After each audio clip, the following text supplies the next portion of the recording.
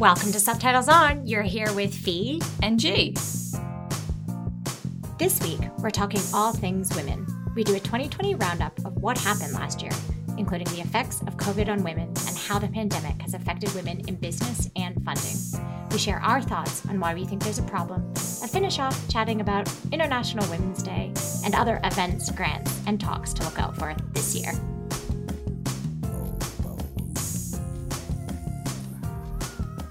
Giselle. Yes, Fee. Welcome to another week.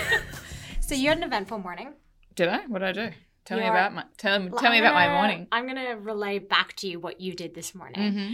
As I understand it, you went for yet another allergy test. My retest. Your retest, yeah. Where they pricked your arm a bunch of times to see if you are still allergic to the things that you were allergic to months ago.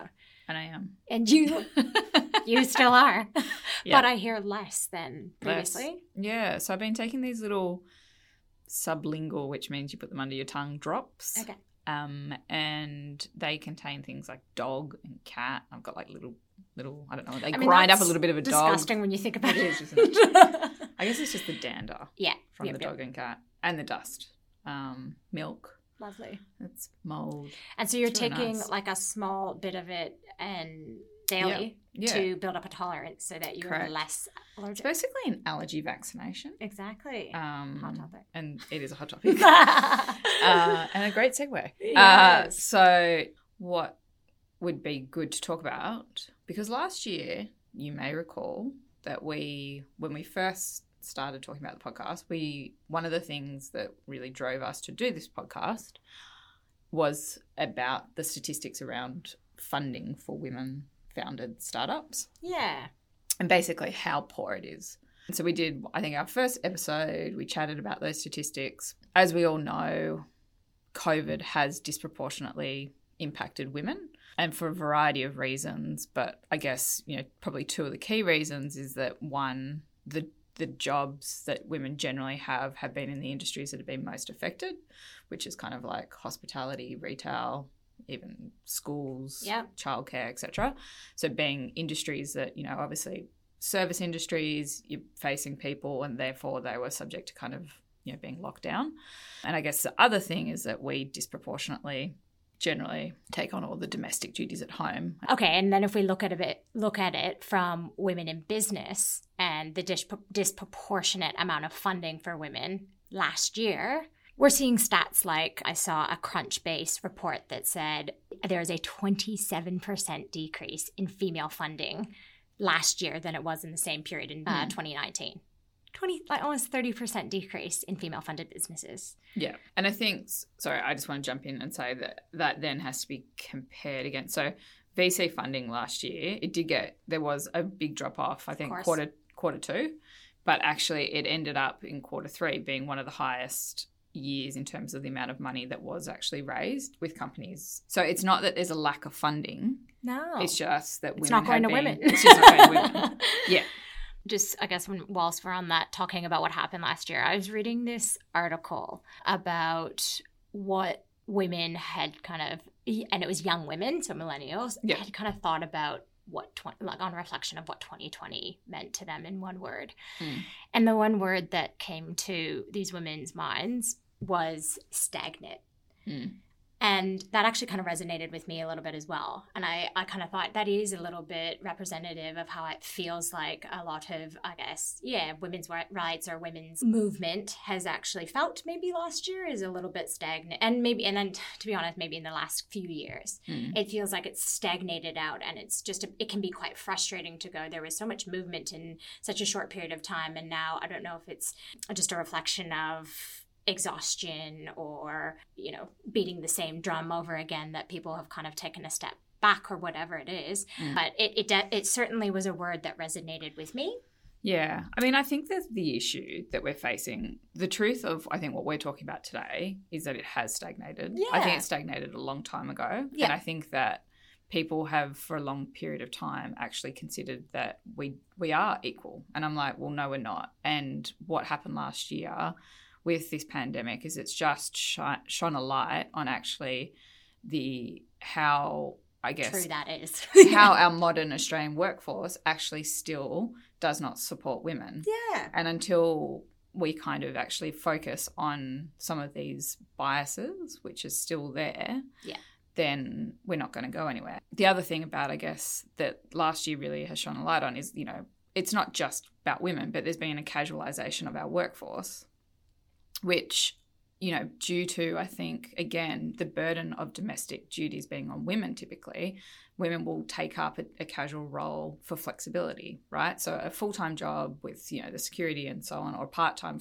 you know, job with security often wouldn't have that same level of flexibility. Now, we're obviously, there's been big changes in that in the last year, and hopefully that's where the world's moving. But the truth is that most women, you know, if they had needed flexibility, then they had a casual job. Yeah. And casual jobs were the first to go last year. Yeah. And so they are the ones who are now sitting there not entitled to job whatever, keeper, seeker, maker, I don't know. Yeah. So I think, like, just to close out that point about why women haven't been able to access funding, really, I think all the literature that we've both read kind of points to the same reason why women have been hardest hit by COVID.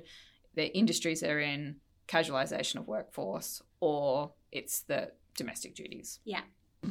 Now, I did want to say, it hasn't been all bad last year. One of the really cool statistics that I liked reading about was that whilst only 22 countries have female leaders, that it was those countries, being New Zealand, being Norway, Germany, Finland, Bangladesh, those female-led countries were the ones that showed quicker responses to COVID, stronger policies that actually led in less deaths, better results overall. Yeah. And I loved reading that, because that is not only true in the political spectrum. When you look at statistics of companies that do end up getting, that are female-led, that do end up getting funding, they actually often have the same incredibly great results at the other end. Yeah. So do you know, because there was one with the funding, I saw this report, I think it was PitchBook, kind of a big survey they did of what had happened last year with female funding.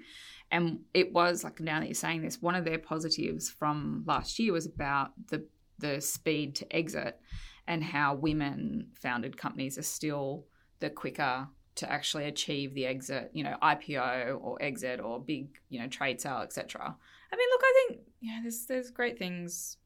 There's great things happening out there. I mean, Bumble, female-founded, that's about to IPO. Is it about to IPO? You met your man on Bumble. I met my man on Bumble. See? Maybe I'll have some shares.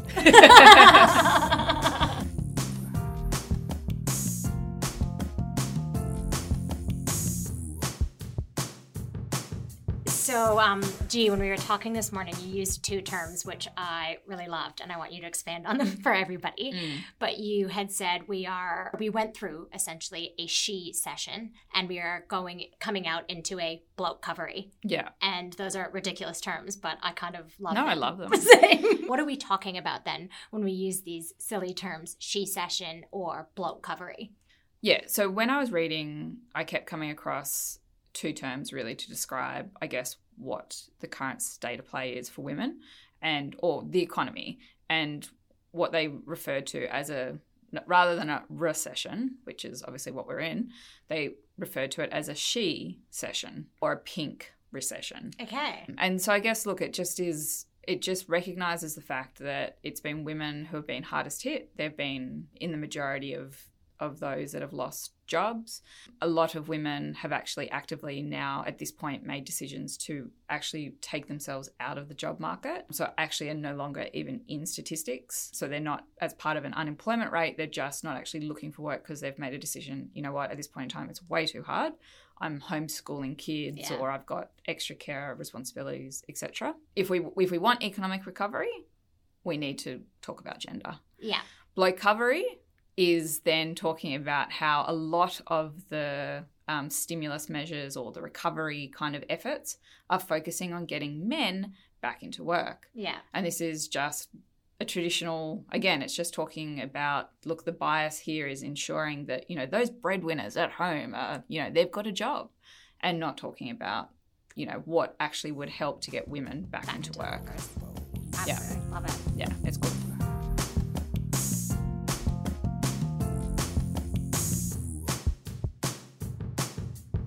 So I was thinking it might be cool to expose ourselves a little more than we usually do and delve into kind of what we think, like personally, are one of the biggest drivers as to why there is a problem. I know for me, I wanted to touch a bit on unconscious bias, which we all hear about all the time, but I actually just wanted to unpack what that actually means and then give you a little bit about my thoughts on it.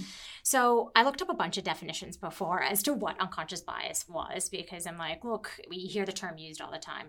Really, all we're talking about is where there is some kind of prejudice, whether it's against a group of people, a gender, a thing, some kind of prejudice as against another group, and typically it's an unfair prejudice. Now, I know I have unconscious bias, and I actually was thinking it is always used in a very negative way. It's always looked at as a bad thing. And I kind of thought, what if we actually look at unconscious bias a little bit differently? What if we started thinking, okay, let me own my unconscious bias. Let me plaster it everywhere. I know I've got unconscious bias. I know that if, we're sitting in a room interviewing someone to join the team, that I am 100% going to choose someone who I can chat to over a beer. And that's typically going to be, maybe another woman in the same age bracket as me, who does the same hobbies as me, that I can chat to. That right there is unconscious bias. At least let's recognize it, and let's maybe kind of shift the feeling towards it as kind of claiming it as, I've got unconscious bias. This is mine. And then I was looking at unconscious bias more specifically in the context, obviously, of business and funding. And it's the same story and we can loop back to what you were just talking about earlier. It's the same story as to when a woman goes to pitch and there is unconscious bias in the investors for which she's pitching to, that, for example, there's statistics to show that quite often the questions that are being directed towards female founders are typically around things more around risk. Have you done your due diligence? What are the problems and how are you going to solve them? When men are pitching, they're asked very different questions. What are the possibilities? What is it going to look like? Hope, dreams. What do you want to do? And those shifts in language for when you're speaking to a female founder versus a male founder actually really that changes how you end up pitching. And that actually, again, feeds into, why you're probably not getting as much funding. Because you're having to ask questions that are always thrown at you in a more negative view. And as I say, that comes from that unconscious bias and not even realizing the question that you're asking. So I called you yesterday and we were having a chat as I was driving from, I don't know where. Anyway, but yesterday when we were chatting, that's kind of what I was getting at. I think what I was saying to Fee yesterday was, what really gets my goat when I've been reading all this stuff is like, it just really feels like everything is still on women to fit into a male's way of business and a way of pitching. And, for example, that example you gave just then about the questions, it then typically the literature is like, okay, well, this is what women can do to answer those questions that are, asked of them differently. And I'm like, well, I'm sorry, actually, no.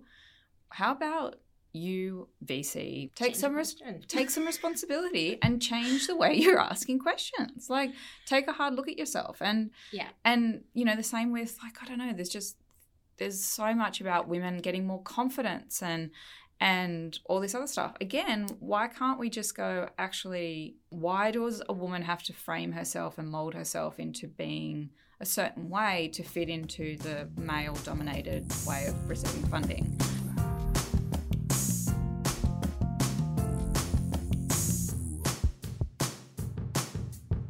No. Why does this matter? I think one of the biggest reasons it matters, and this is from previous experience from recessions in the past, is that once you're out of the labor market, it's really difficult to get back in. And without active policy to make a difference, to push women to go back into the labor market, what are we to do? Yeah, I mean, the generational impact, right? I mean, even like from a pandemic experience, I think, so I read something about the Ebola crisis, obviously, in Africa, and saying, the stats there showed that, when girls and young women left education or employment during that pandemic or that outbreak, that they were less likely to return than their male peers. Then pregnancy rates increase. You've got skill gaps that, widen, and you've got this whole bunch of women and girls taking on more domestic tasks. And again, we're just putting the whole women's movement back. Cool. Well, it's not all doom and gloom. It is not all doom and gloom. Let's talk about something happy. Let's talk about what's happening in the world in Sydney, our little area. So we have got next month International Women's Day coming up. Yes. The theme that they chose this year is called Choose to Challenge. Oh. Choose to challenge. It's saying we can choose to challenge and call out gender bias and inequity. I didn't even know that. And look at us here. I know. Is this what our podcast is called? Like Choose to Challenge? Let's Choose to Challenge. Like just throw the gauntlet down. Come on. I thought there's an interesting thing as well, and it was a Choose to Challenge pose. They are kind of showcasing you post. What do you do? No, that's it. Oh, so you putting your hand up. Yeah. And it's kind of meant to be almost a focus on pushing back inequity. So a hand forcefully up. I like it. I agree. I like the theme saying choose to challenge. It's not specific enough that it's exclusive. It's choose to challenge and let that mean what you want it to mean. Yeah, totally. Choose to challenge inequity, choose to challenge celebrating women's achievements, yes. Choose to challenge what you want to challenge. Yes. And I think they've done a good job in formulating that. Yeah. Yeah. Totally. The other thing that I wanted to chat about was just if you are in the Sydney area like us, we have got the All About Women conference again. This is their 9th year running. G and I go, we've been last 3 or 4 years, if not more. This year they're doing not only events at the Opera House, but also virtual events, which I am loving the idea of. So it doesn't matter if you're in Sydney or not. So it doesn't matter if you're in Sydney or not, Yeah. Exactly. What am I talking about? Exactly. But how cool would it be? I was thinking I've booked in to see the sex work and feminism talk, and it's a virtual one. Yep. Of having a bit of a event at my own house. So just have a couple girlfriends over, have some wine, and listen to the talk. Yeah. Which I thought was brilliant. Yeah, that's awesome. You That's know? a great idea.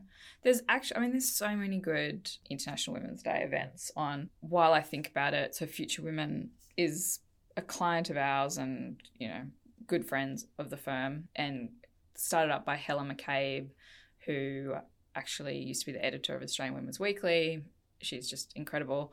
But I think they've got their summit, and that might have been sold out for, I think, in-person attendance. But again, there's lots of virtual tickets there, and amazing people speaking and amazing topics. But they've also got some pretty cool International Women's Day events, and they've actually got a breakfast on with a fully Indigenous panel, which all women, all First Nations, Australians, just incredible. I went last year, and I think it was quite possibly hands down the best event I've ever been to. And there you go, throwing out another gauntlet about actual diversity. Yeah. It's fine that we're talking about women here, but let's actually have some diversity, and we should be talking about, First Nations people being on all boards. And Absolutely. So the Future Women tickets and events are all online? All online. Brilliant. Yeah. And the other one that I wanted to talk about is the Boosting Female Founders Initiative. So this is a grant put on by the federal government. They did it last year and they're extending it. And what they're offering are grants between $25,000 and $480,000 to female-founded businesses. Yeah. There's a bunch of eligibility requirements, which totally makes sense. However, let's talk about these eligibility requirements. Yeah, there's a lot of... controversy on There's it. a bit of controversy. There is, right? Yeah. So the eligibility requirements are such that you have to be at least 50% owned, and you have to have a 50% senior management team. So I think about kind of your C-suite. Yeah. Now, I think one of the biggest hurdles is that 50% ownership. What I'll say on that is that, yes, I totally understand. You have to draw a line somewhere, and I get that you're saying a 50% shareholding is where I guess the federal government has decided to draw that line. However, you could have very much a female-founded business who your female founder does, say, a capital raise. She drops down to 45%, but is very much still in control of that business. Totally. And she is now no longer eligible. That's a shame. The other flip side that I think is a bit of a shame is that that in order to be eligible, whilst you get to this grant, you have to match the funding, We already know that women don't have access to funding. So in order to get your 480K, you have to raise 480K. But there's a problem in that you can't raise 480K. Yeah. So it is inherently kind of controversial or inherently contradictory in so many ways. That's not to say I don't think it's great. We actually have a number of clients of ours who have got grants. Yeah. Who've got this. I saw a list the other day and I was like, look at those people. So it's amazing. Quite rewarding. It is. Yeah, it's so cool.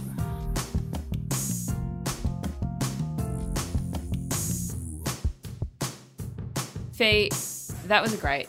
I really enjoyed that podcast doing it with you. I really enjoyed that discussion. I mean, I find it depressing.